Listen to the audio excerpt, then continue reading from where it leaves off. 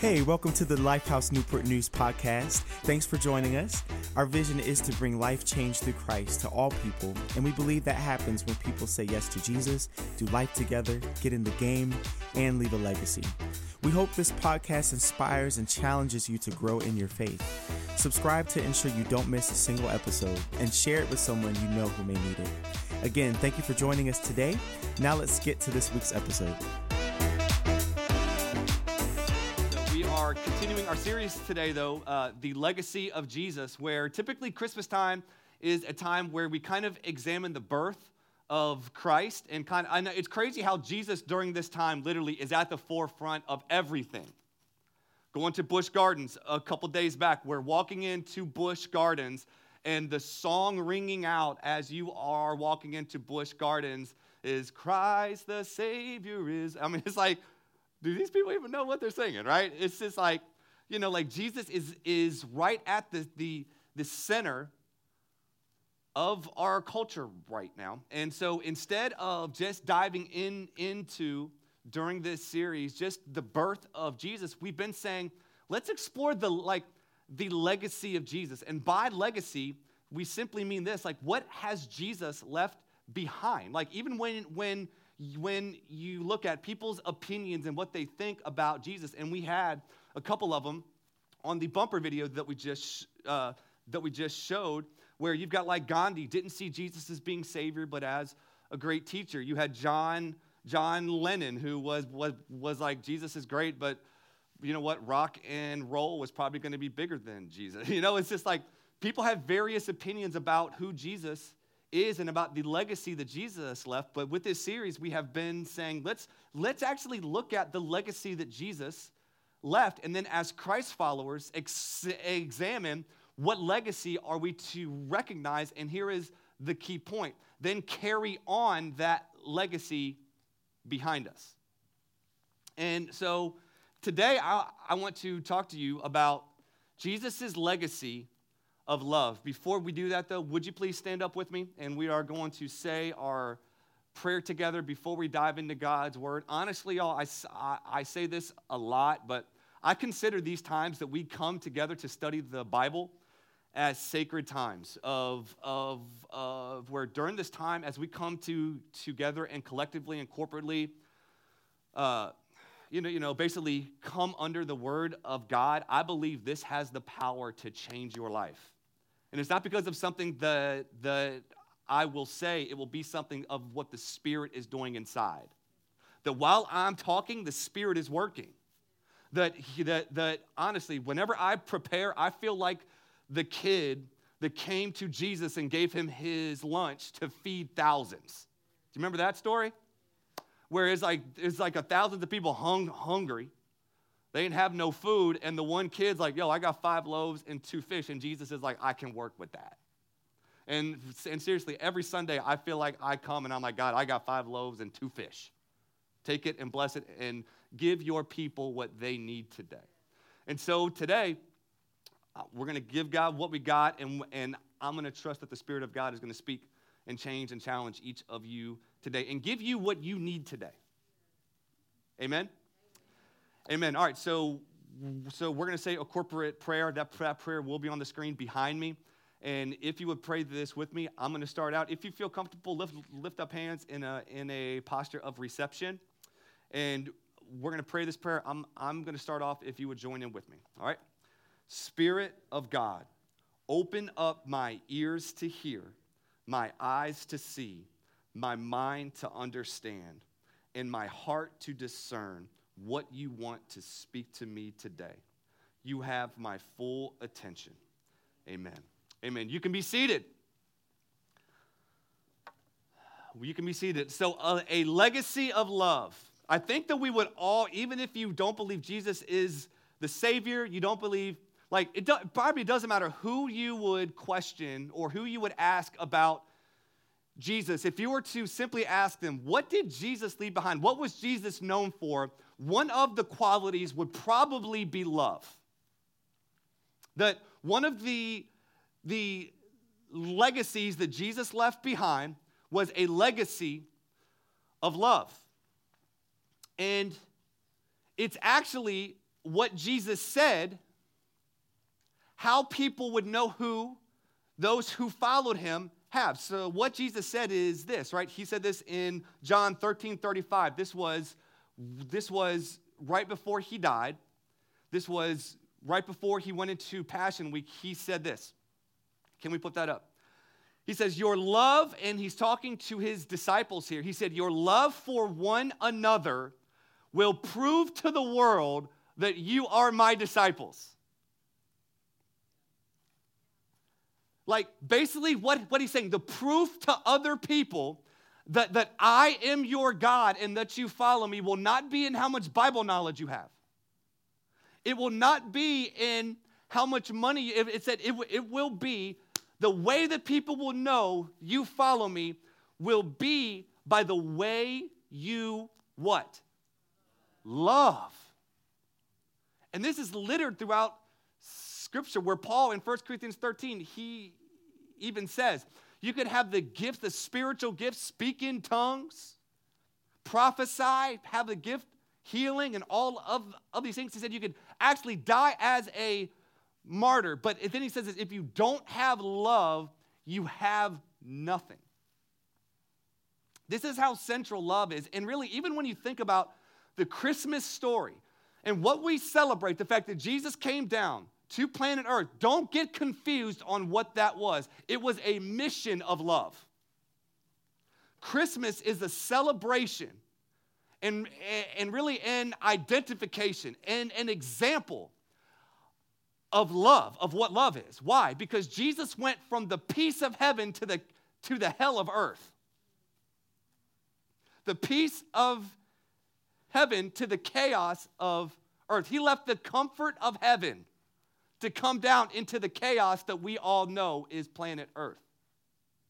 Do not get confused. That was an act and mission of love. Can't we all know whenever we are seeing sacrificial love in our world? I mean, here's the thing, right? Have you ever seen a spouse caring for their spouse when their spouse is sick and that spouse can do nothing for them? But that spouse lays their life down and makes it their life purpose to take care of them. Doesn't something just rise up inside of you that says that's love? I saw walking into One Life on Friday. There was a guy, an old man, old woman. You could tell they were married. They had rings on, and he had this walker, and he was literally walking like this. And she was right beside him, just walking with him, not like putting it on his back. It was. And when I saw that, I'm like, okay, I don't know what's going on with me, but that's making me want to cry. I got tears welling up. Why? Because I'm like, that's love. That's not convenient. That's not self-serving. That isn't like Hollywood. That's love. Why? Because it's sacrificial. When you see somebody that runs into a burning building or into a burning car to save someone else, what do we all feel? That's love. So when we think about the Christmas story, let us not forget what the Christmas story is ultimately is. It is an act of love of the God of the universe who created. Scripture says nothing was not created without Jesus. Jesus coming down and taking the form of a human being and experiencing what we have experienced, walking through what we have experienced. It was ultimately all an expression of love. If you ever wonder, does Jesus love you? Christmas should be a reminder for you.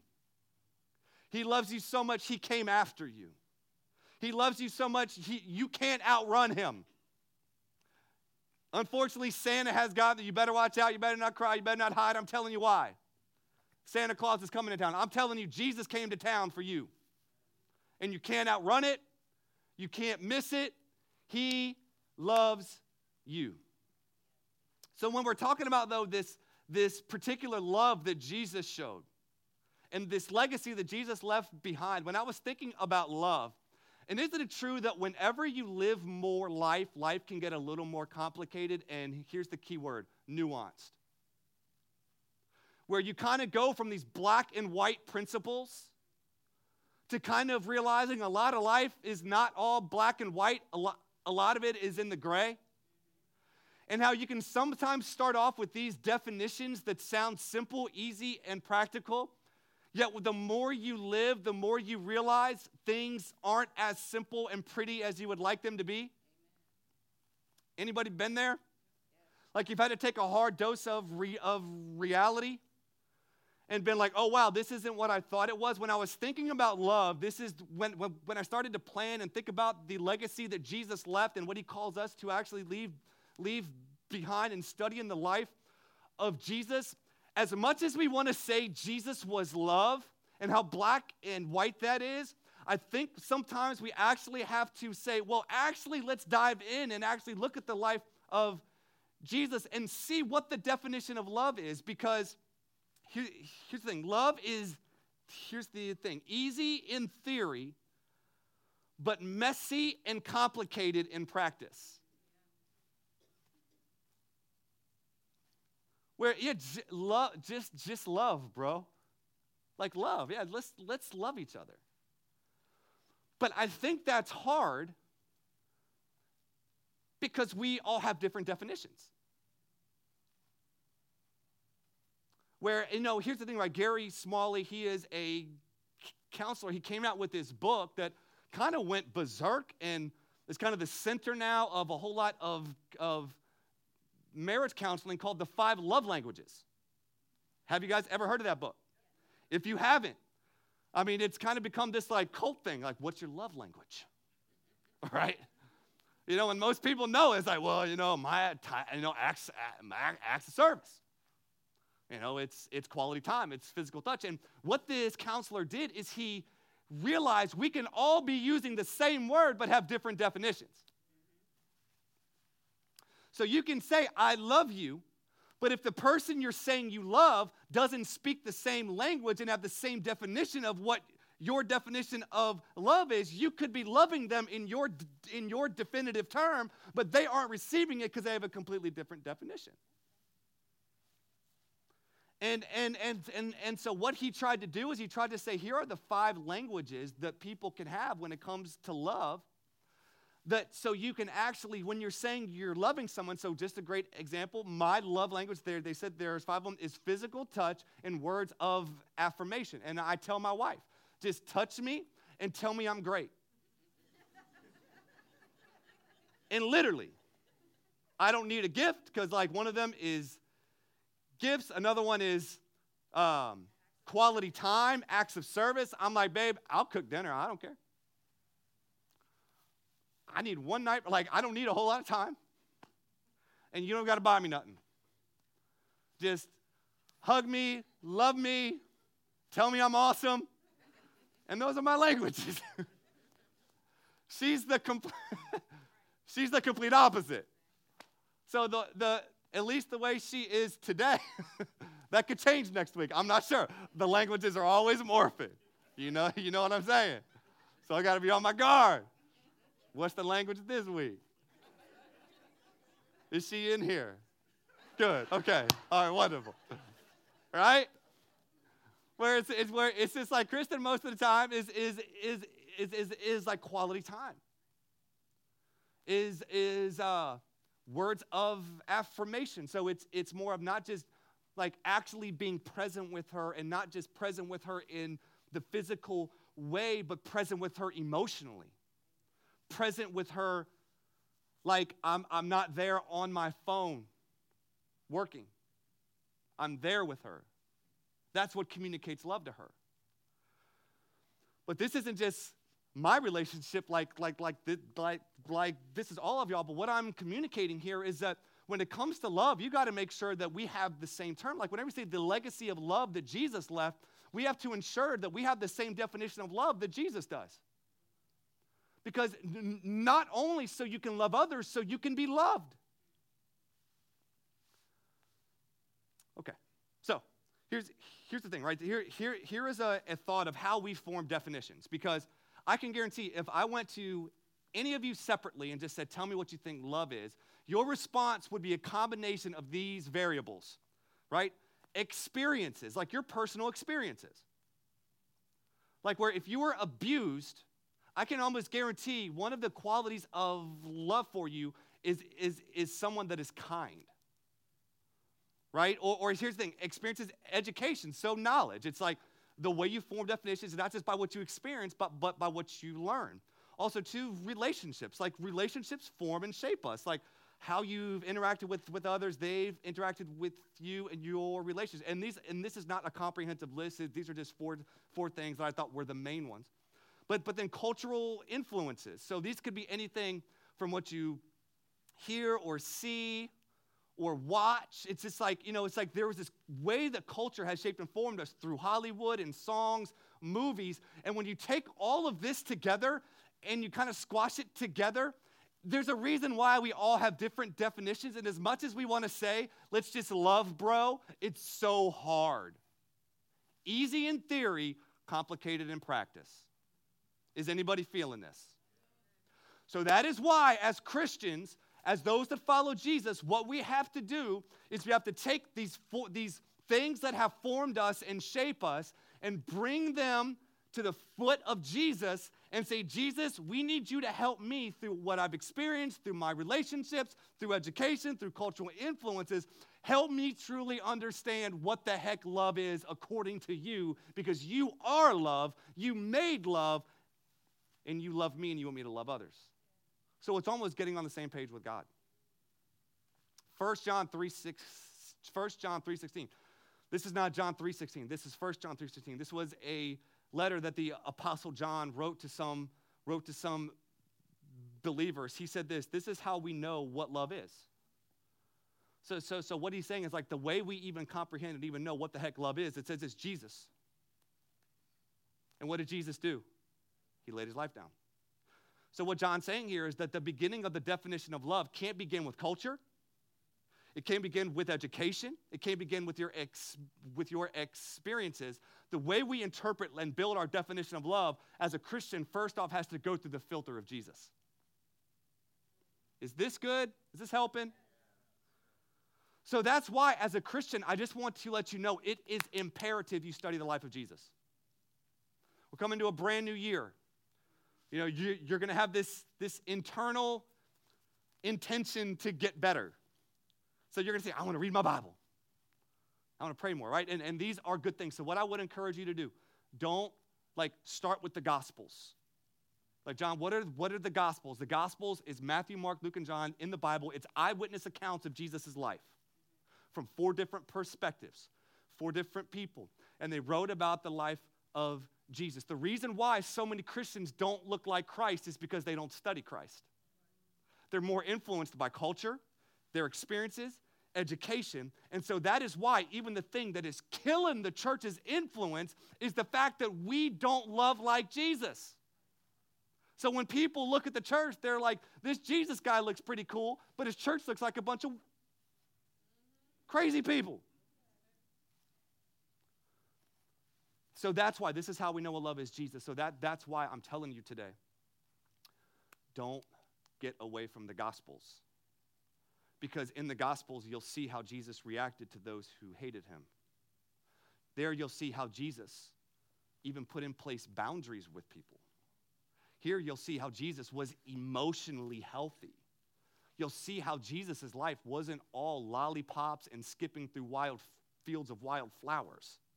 It was insanity. It was crazy. But in it, if you realize this is God acting as a person, then it will help you know and help you define what love is. So let me give you a couple examples even. When you look at the life of Jesus, how maybe you have a definition where you would see Jesus do these things and you'd be like, well, that wasn't real loving. Let me give you one example. When in John chapter 2, it says Jesus did not entrust himself to the crowds because he knew what was in people. Well, that's not very loving. What? Jesus didn't entrust himself? No, it was because Jesus knew the importance of boundaries. Love isn't just this be a doormat and I'm just going to kill myself on the altar. It's like Jesus knew he had to put in place boundaries with certain people. He loved the world. He died for the world, but he didn't have this unfailing trust with everybody. Well, was that real loving? Well, if Jesus is love and he did that, then also, too, whenever he's having this interaction with the Pharisees. This one gets me, y'all. He's having this interaction with the Pharisees, and they come to him, and he's talking with them, and literally Jesus says, hey, just want to let you know, Pharisees, if you go and convert somebody to be what you are, a Pharisee, what you actually do is you actually make them twice the son of hell that you are. Now, that isn't very loving, Jesus. But do you know what love sometimes has to do? Tell the truth. And sometimes the truth isn't as nice as we want it to be. Whenever Jesus in I think it was John chapter 2, again, it says he formed a whip. That means he made it. I mean, just think about it. Like Jesus went and made a whip, went into the temple, and he turned over the tables of the money changers. So think about WWE, cage match with tables. Jesus is in there flinging tables, telling people to get out. Who knows if he hit them, if he didn't. Well, Jesus, that isn't very loving. Maybe according to your definition. But do you know what Jesus was doing? He was standing up against injustice because they were setting up and using their positions of authority to financially abuse and take advantage of people who genuinely wanted to seek God. And he said, that isn't going to happen here. So the most loving thing Jesus could have done is going up and stood for injustice. But maybe you would even say, well, that's not real loving according to your definition. Are we doing okay? Okay, just because when y'all get quiet, I get scared. So here's the thing. I'm setting the foundation here for us to really see as we look at the life of Jesus, and I'm going to point out 5 things. I ain't got time to point out 100. I got time to point out 5. Of when we look at Jesus' life, we have a somewhat definition of what love is. So we're going to dive in. Everybody ready? First off, love is a labor. Have you ever heard labor of love? If you know anything about loving a dog, a kid, another friend, if you dump your heart out for anything, I am a Jacksonville Jaguar fan. It is a labor of love. I can't believe I still love this team. We just fired our coach in the middle of the season. We suck, and we have sucked for years. And I'm like, why did I get into this relationship? But it is a labor of love. Like Jesus' life, he's not just the Savior, he's an example. And when you get in and you see the example that he said of what genuine, real, true love looks like, we can see love is not Hollywood. Love is not how Hollywood portrays it of these Sports Center highlights. Because what Sports Center highlights don't do is all the boring stuff in between the highlight plays. Where if you're shaped and formed to think love is just this highlight to highlight to highlight to highlight. And not like highlight, 3 months later, highlight, 3. Then you will be trained to think love. When love is not easy, you will think it's not love. Jesus shows us love is a labor. But what you'll find is love has this particular pattern, right? Here is kind of the way it goes. And if you are married, you'll realize this. It's like you got this excitement. This person's perfect, love them. There is no wrong in thee. Right? And then you realize when your expectation hits reality, what happens? There's disillusionment. People always say expectations, the breeding ground for miracles. You know what I say? Expectations is a breeding ground for disappointment. Amen. But I think you got to have the right expectations. But here's the thing, disillusionment, where you hit this period of like, well, this isn't what I thought. I thought, I thought, and then it goes into this next stage, adjustment. And this is where love is real or love isn't.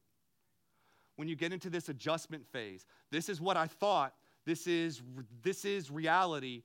Am I going to bridge the two and make the hard decision to swallow the pill to keep this thing moving? Because if you keep it moving, you do the hard work, then typically what happens, and you know this if you've done it, growth happens.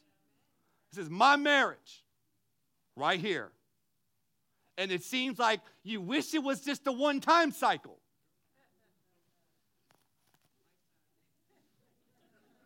Y'all know the truth. And you can feel it. And you can feel it, can't you? Like you can, even in your relationship with God, this is what it's like. God's blessing me. I feel God's presence. Man, it feels like I'm in a desert. I don't feel the love of God. Is God real? Should I keep on going? Is this a load of crap? And you get into this adjustment phase where you're like, what I believe about God isn't what I'm experiencing. Is he still true? Is this still real? And then you realize there is this adjustment phase where you have to work through and you have to maybe learn some new thoughts about God and learn some new patterns and follow God when you don't feel it, because faith doesn't always have feelings associated with it. But you realize when you get through that portion, what's on the other side is growth. So here's the point. When it's hard, know it's love. When it gets hard, just know that's the price of love. Real love, not Hollywood love. We're talking about God-like love. Because I don't know about you.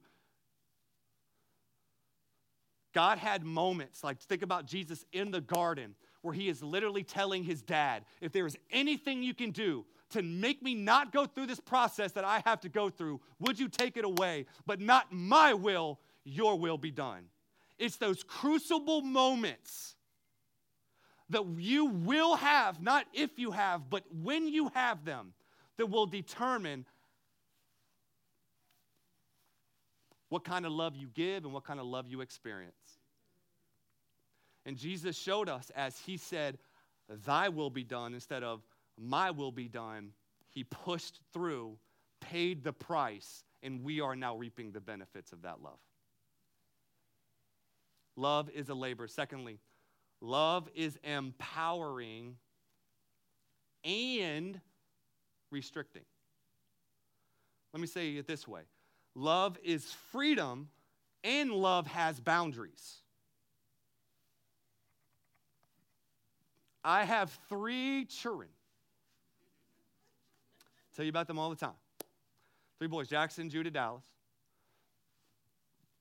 who will undoubtedly associate love, my love for them, based on what I allow them to do. So how much freedom I give them. How much time I let them play the video games. How much I give them to eat and allow them to eat sugar and drink sugary drinks. They love my freedom but hate my boundaries. And they immediately associate my boundaries as I don't love them. I mean, honestly, it's crazy. I don't teach them this. You are not going to drink a Capri Sun at 9 p.m. before bed. They will run away. You don't love me! Like, this might have happened yesterday. I'm not saying it did, but it could have. And even the person that said this, the child who I will remain nameless, but he had a birthday party yesterday where we gave him gifts. I spent a chunk of money on giving him the freedom to celebrate his birthday. And I give him one boundary, and he hates, and he thinks I don't love him. Does this sound familiar? Does this sound familiar?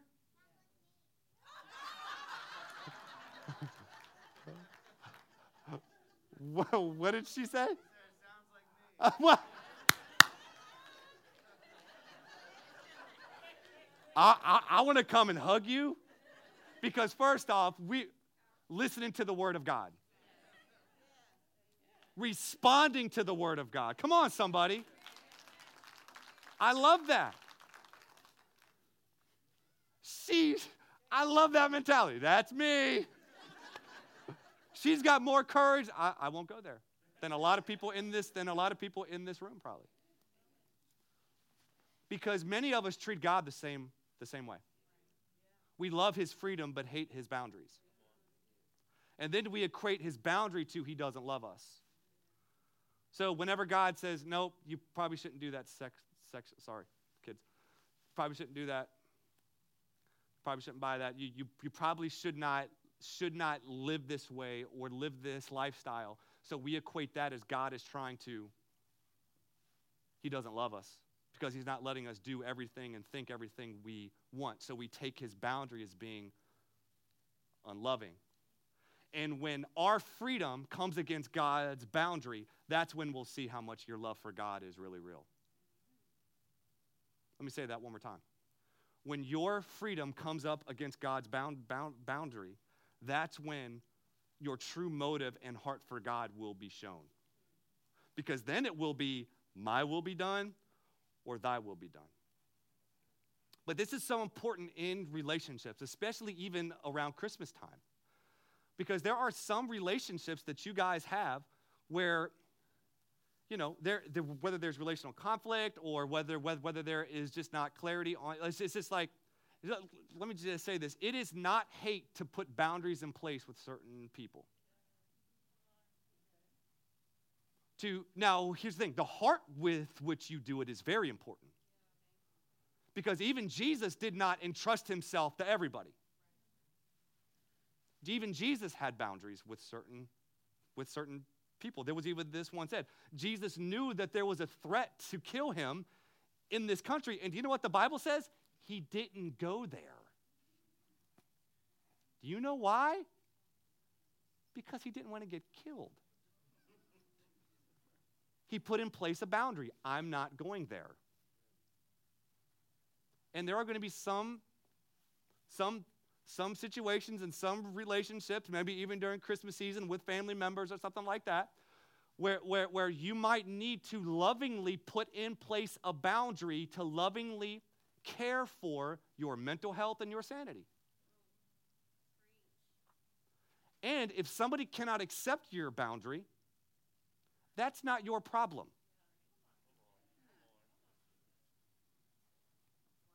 That's not your problem. Because your happiness, or like everyone else's approval and everyone else's happiness is not your job.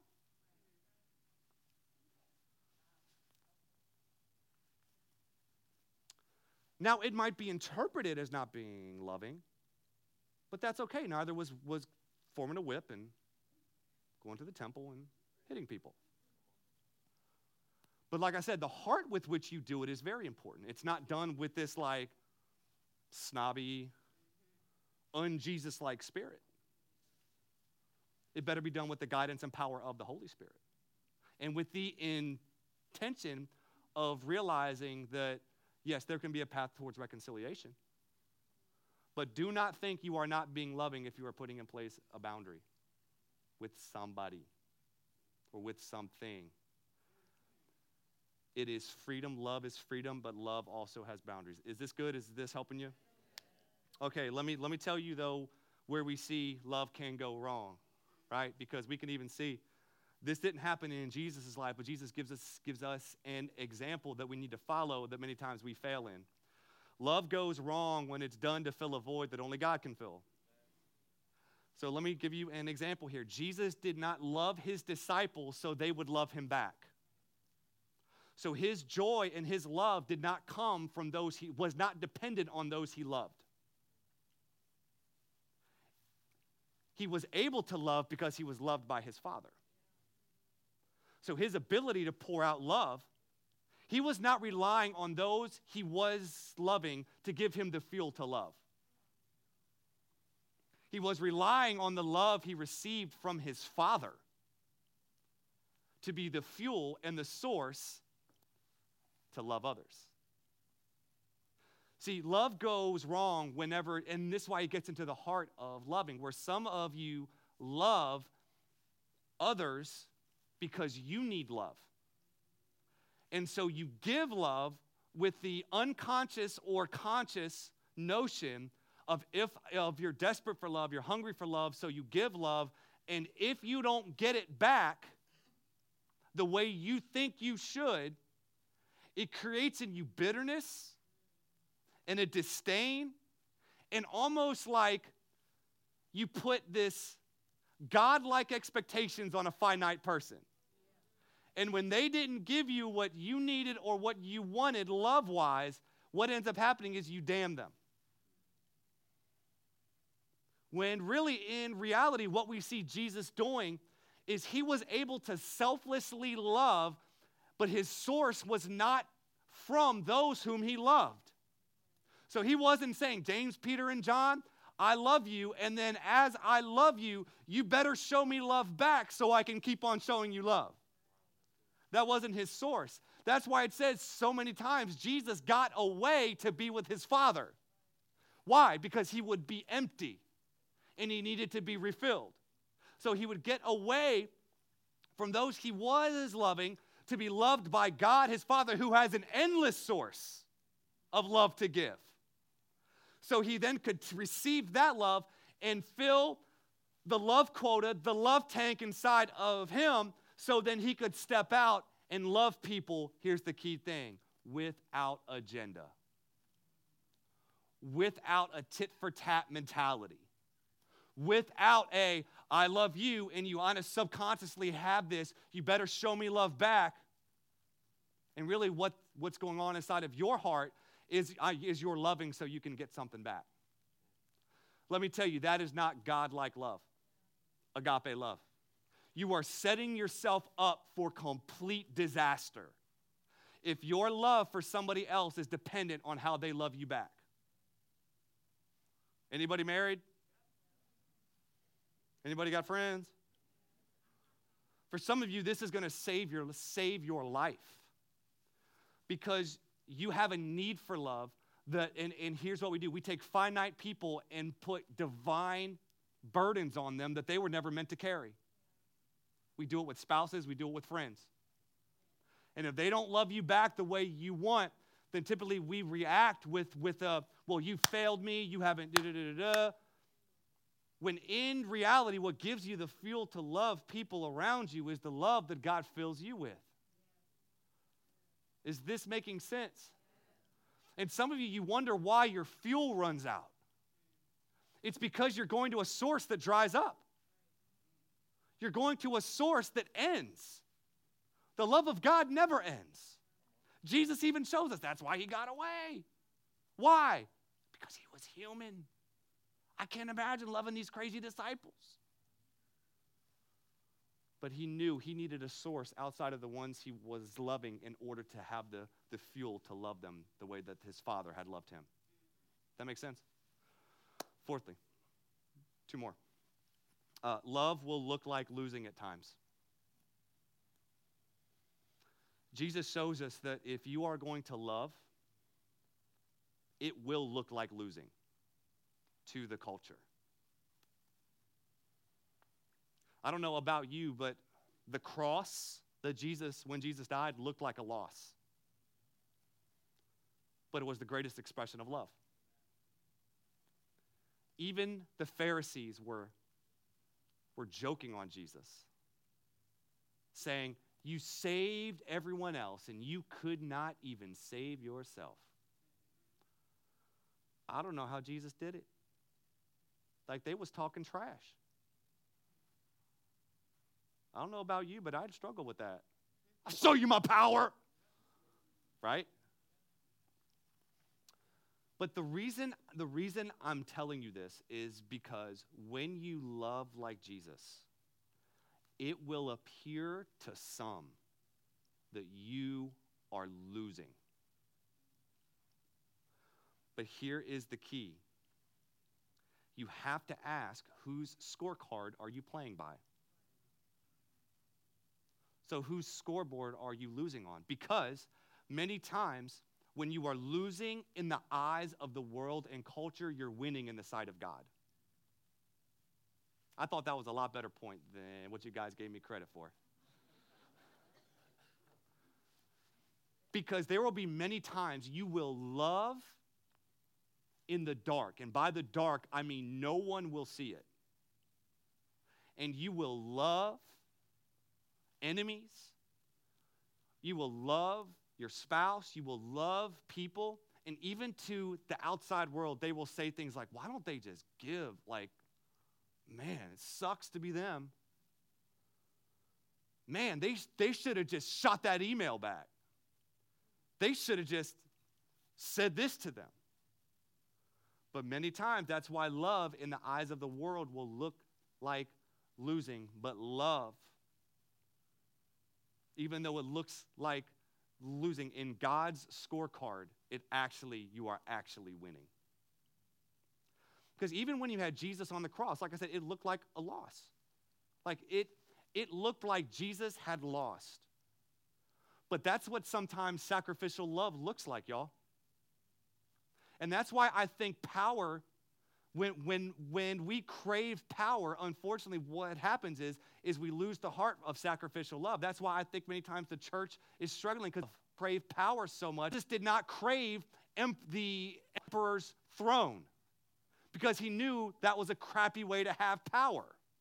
What Jesus showed us was the way to real godlike love isn't through the path of power, it's through the path of sacrifice.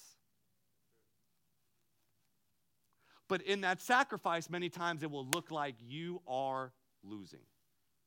But let me dive into my last point.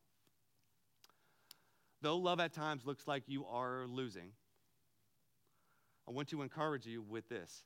Love wins.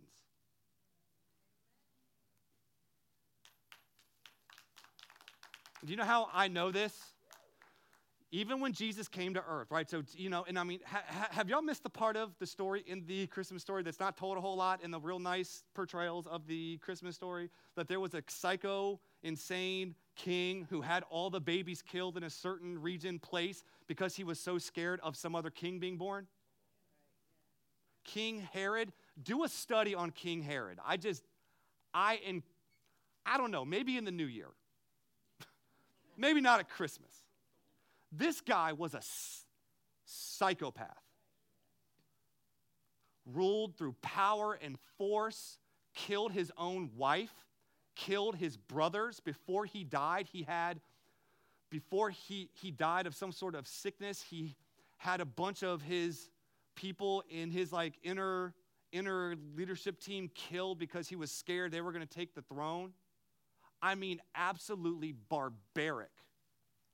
And so you had this big king, powerful ruler, King Herod, and a small little baby born in a nothing town. Power versus sacrifice. Power, what would look like winning, versus the God who owned everything coming down and taking on the form of a baby. 2,000 years later, whose name do we still know? Whose name do we still worship? Who has billions of followers? Spoiler alert, it's not Herod. Why? Because sacrificial love ultimately won and will win. You can come up, Jarvis, please. I got to end. Love will win. I believe, honestly, though, some of us struggle to believe that God's love will ultimately win. Because I think, let's just be candid, we are surrounded by a lot of losing. Anybody feel it? See, the Christmas, many times, for some people, it's a joyous time. For other people, it can be it can be a hellish time. Feelings of losing family members, the reminder of what you did not get as a child during Christmas season, It can just bring back a lot of different feelings and emotions from the past. And because it can look like there's a lot of losing going on, we can sometimes forget the fact that God will ultimately win. And by we saying God will ultimately win is that love wins, y'all. Jesus did not beat sin 2,000 years back. He is still in the winning business now. And you know what I love about the love of God? It is the love of God that changes us. What do you mean by this, John? It is the love of God that changes us, because some of you think you need to change and then God will love you. So you have this tit for tat mentality that your performance is what ultimately makes God that makes God love you more. And what I would propose to you, and what I see the gospel being in Scripture, it's not change and then you'll be loved. It's love and then He loves you into changing. Because let me tell you, you cannot out-sin the love of God, y'all. You can't outrun the love of God. You can't do it. You can. But y'all, this is why it's such good news. That is why during this Christmas season, we can celebrate the lights and Santa, and we can celebrate all of these cultural Christianity things. But let us not miss, ultimately, when we're celebrating Christmas, we are celebrating the fact that love wins. It has won, it will win, and it will continue to win. And that's a great concept, but my question is have you accepted it in your life? Because some of you still tie the love of God to your performance, or the love of God to you hitting a certain place where then you're good enough for God. Let me just remind you, you'll never be good enough for God. He made you good enough. Jesus did, because of what He did, not because of what you did. So your performance does not mean you get into a certain place with God because of what Jesus did. He's already brought you up to a certain place with Him. And now, but it is because of that His love invites us to change. Like it actually beckons us. It actually invites us. I mean, do you know beckon, that word simply means, come on. Like, you're loved. You know how some of us can be like, And Jesus is like, yo, come on, I love you. And love doesn't just win conceptually, love will win in your life. And some of you, like, you have a concept of the love of God, but you haven't actually experienced it or accepted it for yourself because you have a different definition that God has. And what I'm asking all of us to do today is to bring all of our definitions to God of what love is, and let's experience love according to what His definition is. It has a cost. It's a labor. It's freedom and boundaries. Love will sometimes look like losing. But ultimately, I love what Paul said, Romans 8. He said, for I am convinced, and this is a guy that was killing Christians. This was a guy that had an experience with Jesus, knocked him off of his high horse, and literally transformed his life. He said, I'm convinced. And if anyone was convinced, no one thought this guy would be the one that would be convinced. He was convinced so much he'd kill Christians. He says, for I'm convinced that neither death nor life, angels or demons, present, future, powers, height, depth, anything else, all creation will be able to separate us from the love of God that is in who? Christ. Friends, if you want to know what love is and what love's like, we've got to start with the definition of Jesus.